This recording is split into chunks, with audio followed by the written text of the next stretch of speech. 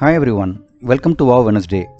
Last week I introduced a Korean word nunchi, which means eye measure or the ability to gauge the moods or emotions of others by observing the behavior. This week I chanced upon a Russian word which has the same literal meaning. However, the context in which it is used is a lot different from the previous one. The Russian word I am going to share today is pronounced gozemir and literally translates to eye measurement. This word is used to describe one's ability to measure without any instruments. Someone with a good gosam ear can estimate weight and distances without making use of any tools other than his or her eyes. Quite interesting, right? I'm sure you would have come across people like this in your daily lives. People who are able to make almost accurate measurements of the things they see.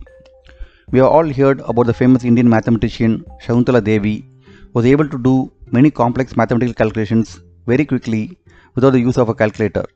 She was rightly called the human computer. While it could be an inborn talent for a few, I guess it is something people can learn by practice too. Every person who has been in a particular profession or trade for a good number of years might have unconsciously developed these sort of skills related to their field. For example, an engineer might be able to tell the measurement of an area without the use of a measuring tape. A doctor might be able to assess the health of a patient just by the looks even before he could do any clinical diagnosis. However, gossamer has nothing to do with education. Our ancestors were able to predict the rains and weather by observing the clouds.